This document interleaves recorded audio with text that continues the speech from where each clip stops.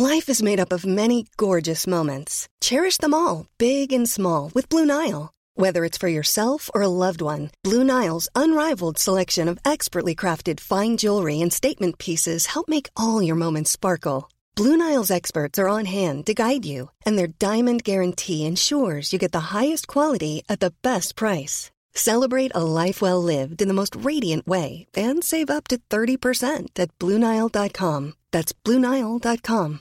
Finding your perfect home was hard, but thanks to Burrow, furnishing it has never been easier.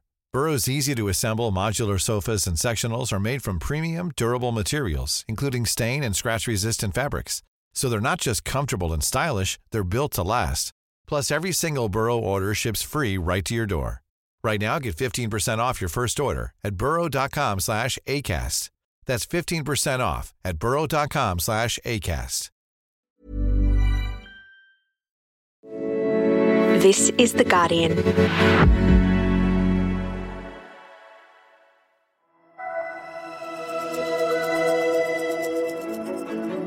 I've not seen a Prime Minister use terms like Manchurian candidate or Beijing's preferred candidate, ever. And it is a demonstration of the extent to which Scott Morrison is desperate. But it is also a trashing of Australia's national interests.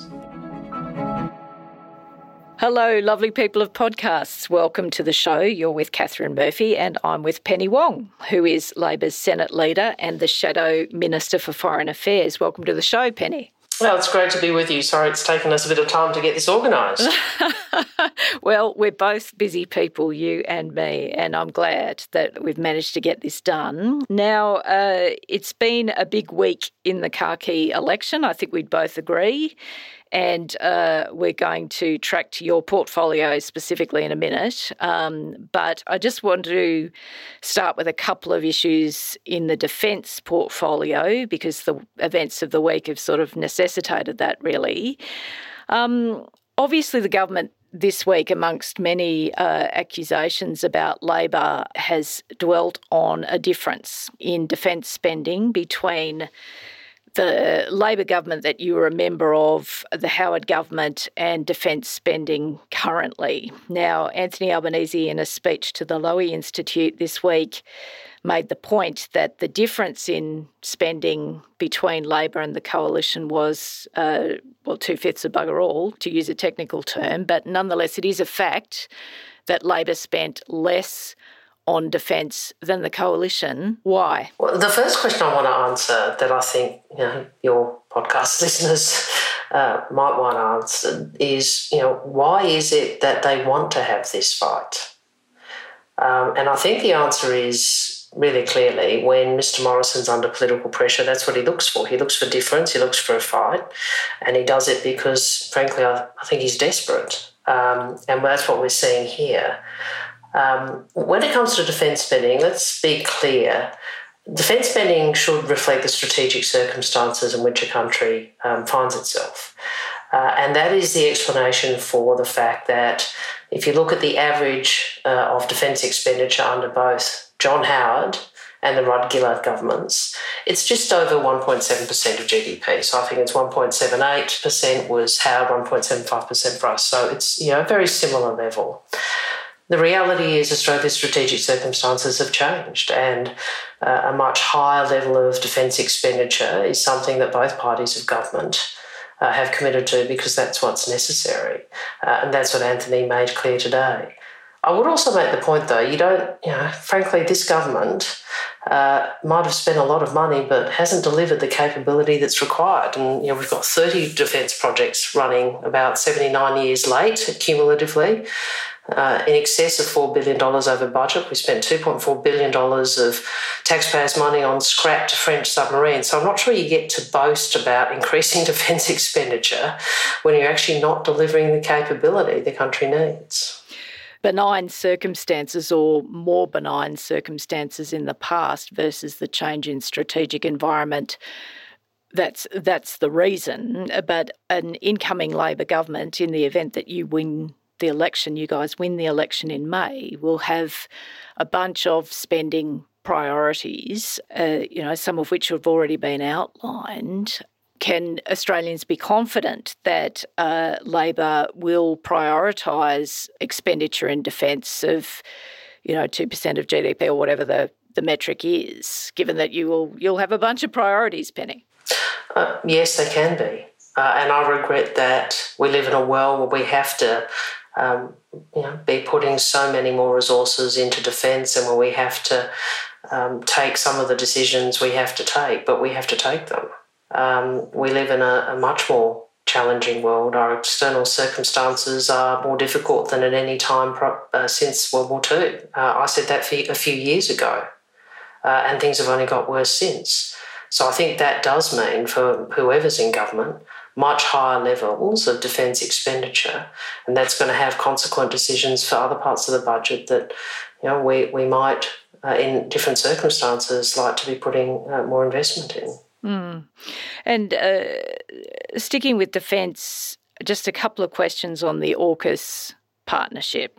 Now, Labor has obviously backed in this proposal, and I think all listeners to the show would know what we're talking about. This is an agreement between Australia, the US and the United Kingdom to acquire nuclear-powered submarines. Now, Labor has provided full-throated, as far as I can see, endorsement to this proposal. But again, if you guys win the election, you are the government that's going to have to turn a proposal into reality. Now, just a very basic question, Penny. Can you tell me how we build these boats in Australia in the absence of a domestic nuclear industry? First, let's be clear, AUKUS is not just about submarines. AUKUS is a partnership between Australia, the United Kingdom and the United States to work together and to share military technology, to share capability, to cooperate even more closely, and that's a good thing. Obviously, the biggest part of that announcement was the submarines, and the reason Labor has provided complete bipartisan support for this is because of the compelling capability argument which Defence and others put to us about why Australia needed nuclear-propelled submarines at this time. In terms of civil nuclear industry, you correctly you referenced that. One of the things that we were briefed, and one of the things Scott Morrison said publicly, is that the nature of this technology does not require civil nuclear capability. Having said all that, you correctly referenced this is an enormous undertaking. I heard a former Chief of the Defence Force saying after the announcement that this is a bigger undertaking than any previous procurement in Australia's history. It will be fostered by, managed by and delivered by both parties of government over many decades. Now, that's why Anthony wrote to Scott Morrison and said, let's have a bipartisan committee so we can be engaged on this. That was refused. It is a very big undertaking. There are many questions, some of which you raise, about how it will be delivered, how we will manage the capability gap between the retirement of the Collins-class submarine and the arrival of the first nuclear submarine. How do we engage Australian content in this? All of those questions will need to be worked through by whomever wins the election. Picking up from that and thinking about the capability gap, right?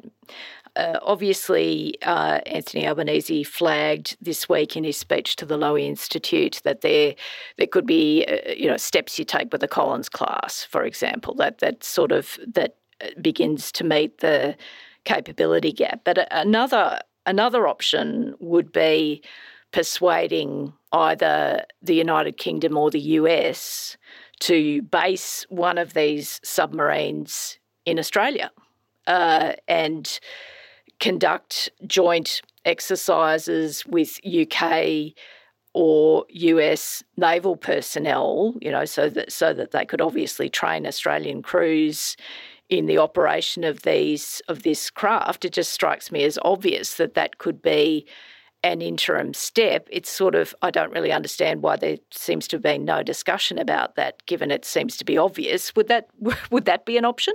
Look, I'm not going to, from opposition, sort of start hypothesising. It's fine for you. You can put those points to me. There are many, many options that people have floated. As Anthony said today, we're not going to do that from opposition, but what he did say is we would address the capability gap and we would work through how we deal with it. Because one of the most striking things about the announcement was there was a lot of focus on the announcement, a lot of focus on Mr. Morrison's media and photo ops around it. But for me, one of the most telling moments was in Senate estimates when I was asking questions about this, and it became abundantly clear that by any maths there is a capability gap. How big it is, that will be an issue people might argue on. But there was no plan to deal with it, which I just found extraordinary. Like, if you junk a contract, and I accept that the government believed it was necessary, but if you junk your second submarine contract for a third process to get another contract in place, but you don't turn your mind to what happens in the interim, I just think is the height of irresponsibility.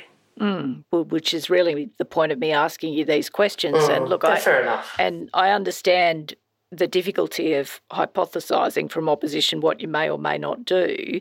But nonetheless, you have met with senior figures in the US and the UK relatively recently. Did you flag this with them?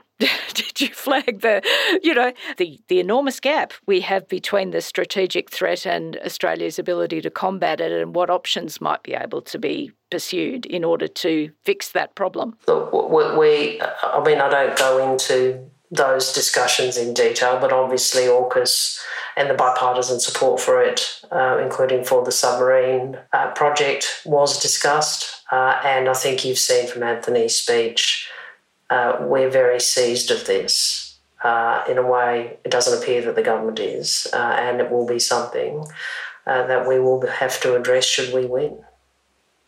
But the how remains mysterious. Well, the how is something that really the government of the day has to work through with, the people who are dealing with this submarine capability and with its partners.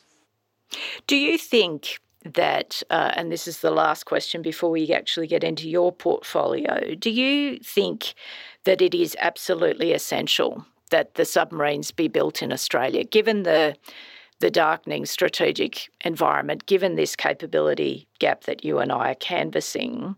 Do you think it's absolutely essential that these boats need to be built in Australia? I mean, because the rational, logical thing would be to try and acquire these vessels by the quickest route possible, not necessarily by having an Indigenous workforce that's learning a whole bunch of skills, including nuclear technology that this country doesn't. But I think the issue is we want this to be a sovereign capability. And that is a capability that Australia is capable of utilising and sustaining. And that's why Labor sought to and delivered the Collins submarines built here, and it's why we are saying, and I think the government is saying they will be built here. Precisely how that looks, obviously I assume the government is working through. But I think policy argument for it is you want sovereign capability. You want to be able to use, sustain, maintain capability that your Defence Force uses in Australia. Look, I understand the rationale for that, but I'm not sure quite how the rationale for that, which is perfectly sound and logical, aligns with the capability gap. I mean, there are just massive questions here, Penny. There are massive questions about the capability gap, you're right, and I think the government has chosen to completely gloss over them, and which is why Anthony went to it in his speech today and said, look, we want to address this. We're not going to shy away from dealing with this. And it does say something about Mr. Morrison and Mr. Dutton, who want to go up to a barracks in Brisbane in Queensland when northern New South Wales and Queensland are struggling with floods, make an announcement about troops, which is not going to be fully delivered until 2040. But are very silent on how they will deal with the capability gap in our most important naval capability. Do you think that, I did promise you this was the last question, but I'm just curious about your instinct. Do you think they have a plan? Do you actually think there is a plan? If they have, I haven't seen it. It's a cunning, well-hidden plan. Yes. Anyway, I hope hidden in plain sight, maybe. Look, I'm sorry, but I hope someone has a plan. That's all I'm saying. No, it's a very good question. It's a very good question. Highly problematic from almost every angle. And I'd just like to point out, and this may not happen that often, Catherine Murphy and Greg Sheridan are on the same page. You'd be there surprised. I bet all your podcast listeners are going, what? Cognitive dissonance. Greg Sheridan and I have been known to agree in the past. But I know, it's true, but very much so on this one. No, but it's just, it'd be fine if it wasn't so serious, put it that way. But, correct. This is pretty bloody serious. Anyway, as is Foreign Affairs, your portfolio. So let's go there now. Obviously, Penny, you are sort of contemplating a return to government in the event that Labor wins this campaign. You may or you may not, right? But obviously you're planning for a transition. I'm not sure. Yeah, I was going to say I'm planning. I'm not sure contemplating. After 2019, there's no, I don't contemplate it. No. I plan for what we would have to do without actually engaging with, any assumptions. No, and I understand that. That's a sort of surefire way to protect yourself from not post-trauma, actual trauma on live television, trauma on election night. But anyway, let's not mention that. Oh dear. Yes. So I'm not doing it again. Oh, you're not. You're no, not. No, I thought that's it. After that one, no, I'm not doing it again. Yes, if you've forgotten, I imagine again most listeners will have reasonably acute memories of Penny. On the election coverage, live election coverage in 2019. This is, of course, the election that everybody said that Labor would win, which, of course, Labor lost. So this is why we're riffing on trauma. But anyway... Do you want me to tell you a backstory on that? A very quick backstory. Yes. I worked out at 7:30, I think it was, because I got some exit polling from some of our scrutiny. I got some numbers from some of our scrutineers in Queensland. Yeah. I worked out we were losing. And I remember calculating how many hours I'd have to be on television before Bill conceded and thinking, I don't know how I'm going to do this. Well, you did. Let the record show that you did. You did. You didn't pull off your lapel mic and run for the door. Well, that would be, churlish, wouldn't it? Well, it might have been necessary. But anyway, grimly, you remained on screen. Reporting the results, dealing with the loss, basically, in front of, millions of your closest friends. Anyway, Foreign Affairs, without obviously making any assumptions whatsoever, and I don't think either of us are making any assumptions about this particular election outcome, you must be thinking, though, at this point, how would I do this differently? So how would you do it differently? Well, I think... two overarching points. The first is I wouldn't have foreign policy driven by domestic political matters. And I think that's one of the primary failings of Mr Morrison, and regrettably Marise Payne hasn't been able to deter him from it, which is he drives foreign policy. Foreign policy for Scott Morrison is driven by his domestic political interests. And I think that is a fundamentally incorrect way to run things. I think I would also want foreign policy to have a much more central role than it currently has under the government. You see, given the circumstances we face, we really need to deploy all aspects of state power, all aspects of Australian power, strategic, diplomatic, economic and social. And we need to do so consistently and calmly in order to advance Australia's interests. So I see... I would hope, with me as Foreign Minister and with DFAT, not only having, I hope, more resources but more leadership, that we could return foreign policy very much to the centre of the geostrategic questions that Australia faces. You're talking about centrality. Do you mean that in the sense of how you comport yourself, how you conduct yourself, or do you mean something structural that I'm not comprehending? No, I mean making sure that we don't look at our strategic circumstances and think that the only thing we have to do is make announcements about What's going to happen in 2040? It's about remembering we've got to strengthen our military capability. We also have to work much more closely in the region to maximise our influence, to shape the world and the region for the better. And that is about deploying all of our diplomatic capability and leadership to that end.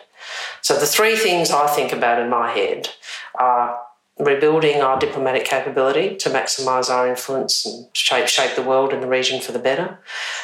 Projecting the reality of modern Australia, I think we would gain a great deal of benefit from talking to the world as modern Australia, including First Nations identity, our multicultural character.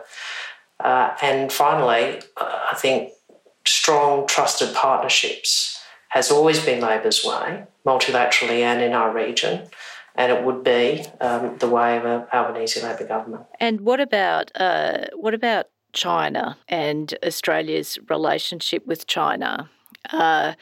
Obviously, we've seen a sort of hyper-partisan attack on Labor's national security credentials, sort of accusations of Manchurian candidates and so on. So I'm sort of raising this, Penny, I suppose, to preface that it's difficult to have a rational conversation about the Australia-China relationship without it being reduced in some, way to being a graphic novel, right? But nonetheless, let's try. How would you approach the China relationship? Do you think that a diplomatic thaw is possible? That it's not beyond the wit of us and Beijing, or are we past that point? Has China, in essence, through increasing militarisation, through Xi's, very autocratic and despotic approach at home, is it just not possible to have commonality in the relationship? China has changed, as you identify. And because China has changed, the nature of our relationship with China has changed. And that will be so regardless of who is in government. I think Frances Adamson said before she left the Department of Foreign Affairs that really the challenge for whoever is in government is to manage enduring differences in the relationship in the best interest of the country.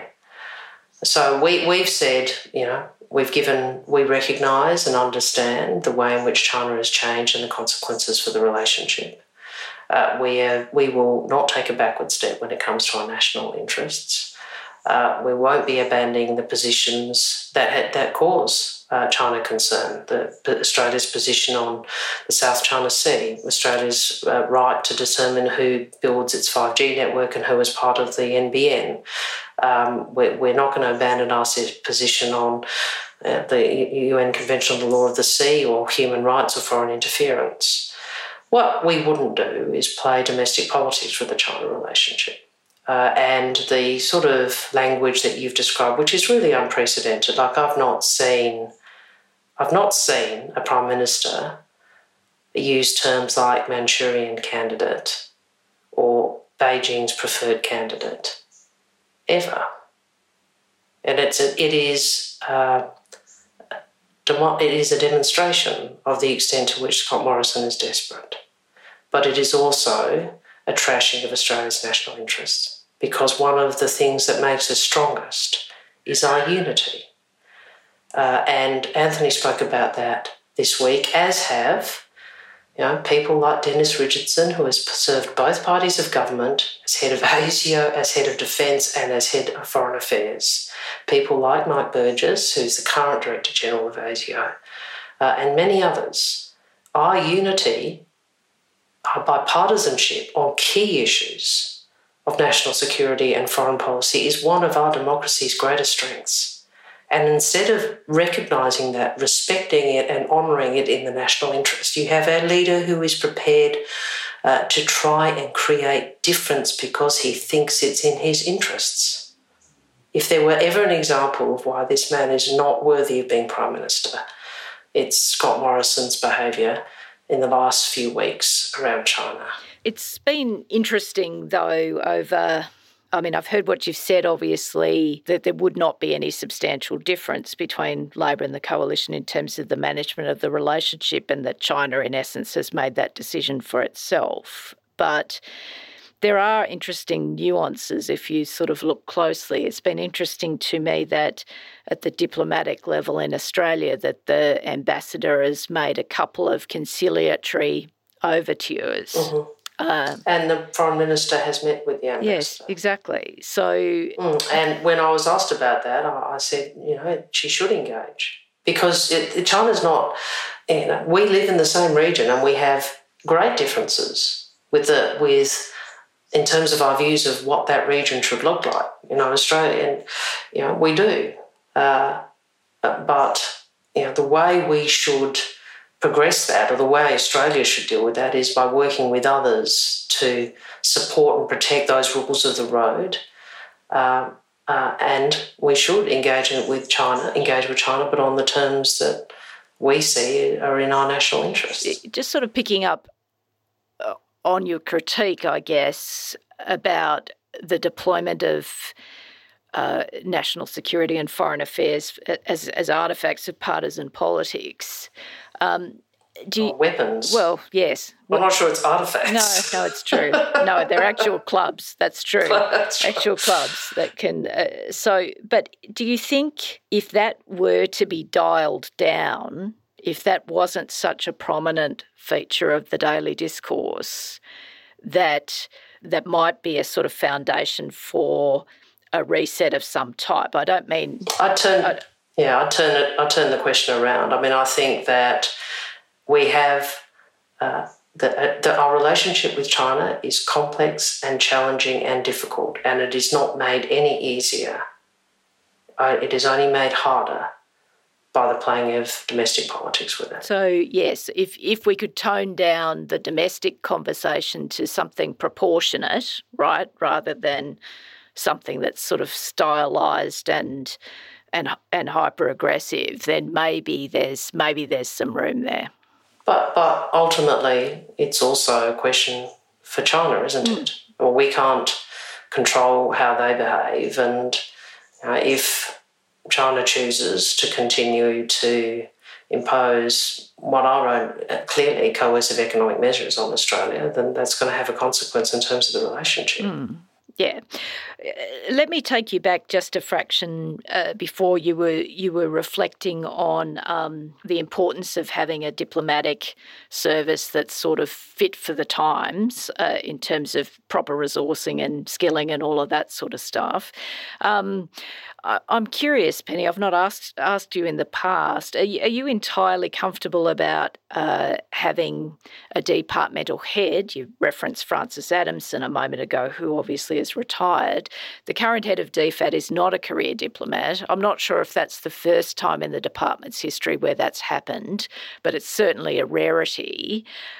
Do you think that the head of DFAT needs to be a career diplomat? Well, that's a sensitive question, isn't it, because it's going to an individual. But in the abstract, I think... Well, and to be clear, I'm not casting any aspersions on the individual. I actually agree with the point Alan Gyngell has made, which is that the Foreign Service, Department of Foreign Affairs, is the department which deals fundamentally, should shape and operationalise Australia's engagement with the world. And given that, you would hope that it is led by people who have the capacity and knowledge to do so. I think you've answered the question in a way that doesn't negatively reflect on the... Well, I suppose, leadership is across the department, it's not an individual, but I think, it's a pretty difficult time in the world, and we have to make our way in our region and in the world in a way we haven't had to since the end of World War II. I say we live in a time where our region is being reshaped. Our region is being reshaped, and the outcome of that reshaping and the progress of that and the trajectory of that is going to affect our children and our grandchildren. So we have a responsibility at this time to maximise Australia's influence on that reshaping so they can live in a region that most protects and promotes Australia's interests and values. And that requires politicians and our diplomatic service to step up, because it is a greater challenge and task than we've faced previously. And what about political? There's a lot of political appointments in terms of ambassadorships around the world. And again, I'm not saying this gratuitously to reflect on any individuals. I'm sure, there's a lot of political appointees who are doing great jobs around the world. But for instance, would Labor be comfortable with Arthur Sinodinos still in Washington? For example, again, I'm not personalising it, but there's just a very obvious appointment there. And there are other sort of senior Liberal figures in key posts around the world. What's your attitude to that? I don't know if I want to be drawn again on individuals. I mean, I think what I would say is there is a time and a place for political appointments. This government has turned that into, like a, I don't want to say torrent in the current circumstances, but, a very large number of jobs for the boys, primarily boys. And I think it is pretty reasonable, if you look at some of them, to raise questions about whether Australia's interests would not be better served by having career diplomats or people who are less partisan in those roles. Now, there have always been roles where governments of the day have tended to place people who have been ex-ministers or have partisan links, and some of those people have been great. I mean, I don't think anybody would suggest that Kim Beazley was not an outstanding ambassador to the United States, but I don't think, going through some of the appointments over many years that this government has made, that you would say all of them have been on merit. Now, we'll take a careful view of that if we win. But right now, I think I'm much more focused on making sure we win an election than thinking through that, Catherine. I think you then planning your night of the long knives. Yes, okay, all right, fair enough. I want to ask you about women just before we wrap up, because obviously it was International Women's Day earlier in the week, and what a 12 months we've had, Penny, really, one way and another. So I'm interested in a couple of reflections from you on that. Obviously, just sort of looking at Parliament's Me Too reckoning through the lens of politics, the polls tell us that Scott Morrison was belted. I think that's a reasonable description by female voters in the aftermath of, people thinking that he didn't rise to the moment, I think, if we could put it like that. There was a fall-off in support from female voters. As far as I can see, certainly in our poll, there has been a recovery from a low point last year, but obviously there's still a gender gap in terms of support for the Prime Minister. How do you think, what's your own impression of that and how it's washed through culturally and societally, and what impact it might have in the coming contest? First, and I know you don't like to be the centre of attention, Catherine, but I do want to say to you and the other women in your publication and in the gallery who have written, spoken, ensured that many of these stories don't simply pass, have played a really important role in what I think has been a year where the country has shifted. And I don't know where this will take us ultimately. I don't know how far it will go. I hope it will lead to change that is real. I hope we don't have to, in 10 years' time, still be marching as we were 10 or 20 years ago about the levels of assault and sexual violence against women. I'm trying to remember when I first went on Reclaim the Night March. we've been talking about this for so many years, and family violence, etc., etc. So I hope it leads to systemic change. I think what it has meant is that the polity feels a greater sense of responsibility and accountability for these issues than they previously have, and that is a good thing. Whether or not governments deliver is ultimately a matter that goes to, I think, both the quality and intention of the government. And I think the problem for Scott Morrison is that people doubt his motivation and they doubt his authenticity when it comes to these matters. And one of the things that was said to me by someone at some point last year and has stayed with me, she said, he never talks to me. When he's on TV or on radio, he never talks to me. And I thought that was so powerful, because what she was actually saying wasn't a political statement around policy. And I can talk to you about the policy differences which are marked between what Labor is offering and the government. But what she was actually saying is, he doesn't talk to me. Mm. And I think that's true. What about your colleagues? Obviously, you have all kinds of relationships and conversations in public life, with your own colleagues, with your political opponents. I'm interested, I guess, in understanding, at least in our neck of the woods, whether any of your male colleagues have learnt anything as a consequence of the last 12 months. What do you think? Well, you'd have to be in a cave not to learn something.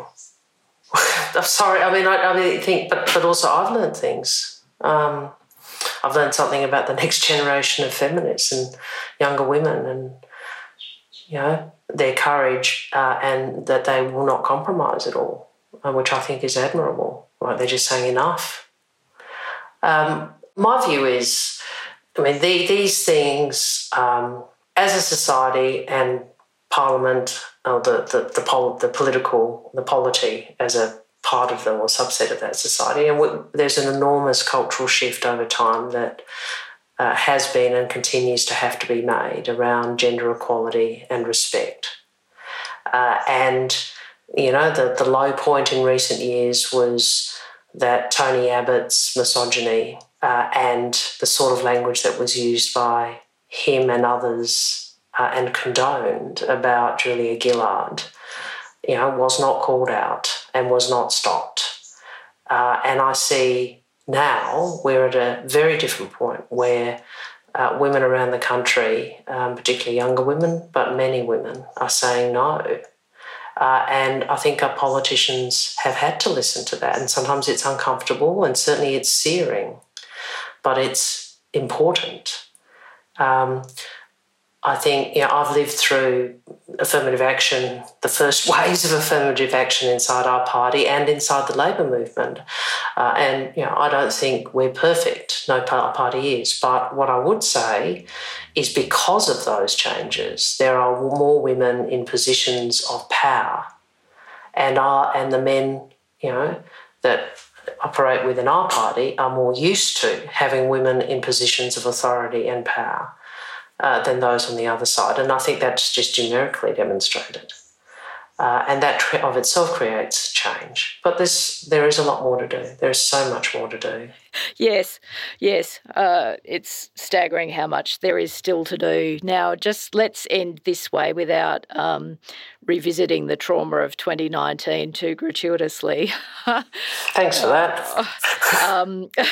I am curious, though. We've sort of nosed this conversation around a sort of set of propositions, assuming that it is at least possible that Labor wins the next election, and you're starting to plan about the government you might be in the event that happens.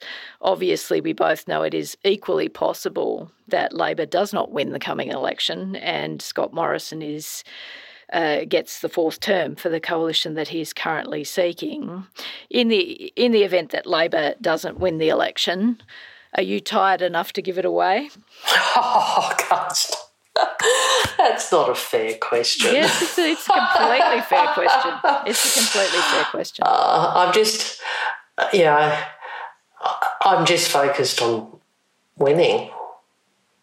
I mean, I don't see how we can continue with this government, in part for some of the reasons that you've discussed around, today.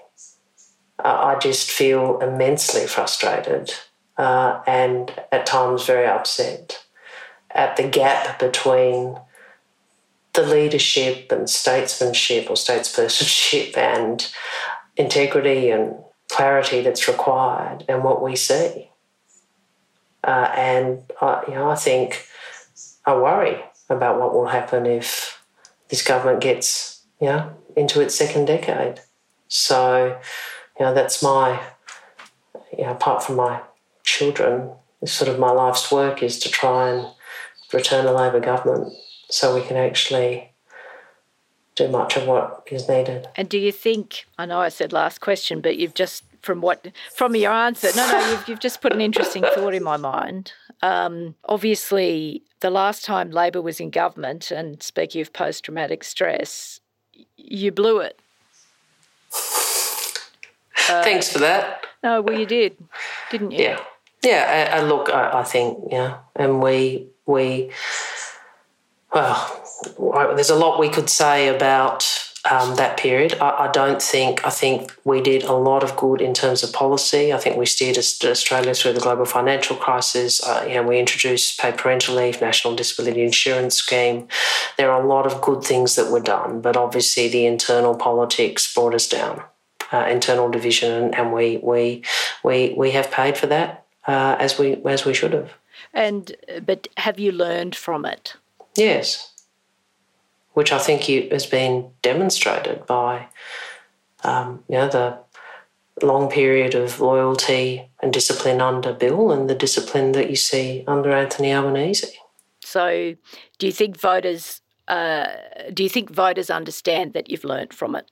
Well, ultimately, people have got to make their own mind up. I mean, I think we've spent many years in opposition demonstrating some of the qualities that we should have demonstrated, particularly in that last term of government.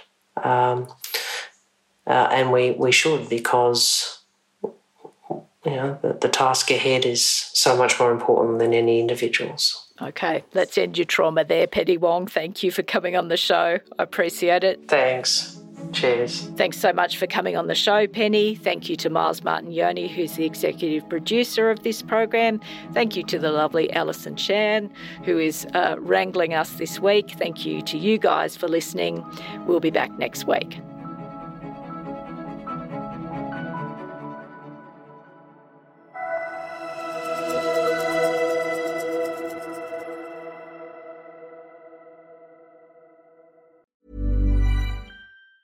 Tired of ads barging into your favorite news podcasts? Good news. Ad-free listening is available on Amazon Music for all the music plus top podcasts included with your Prime membership. Stay up to date on everything newsworthy by downloading the Amazon Music app for free or go to amazon.com/news ad free. That's amazon.com/news ad free to catch up on the latest episodes without the ads.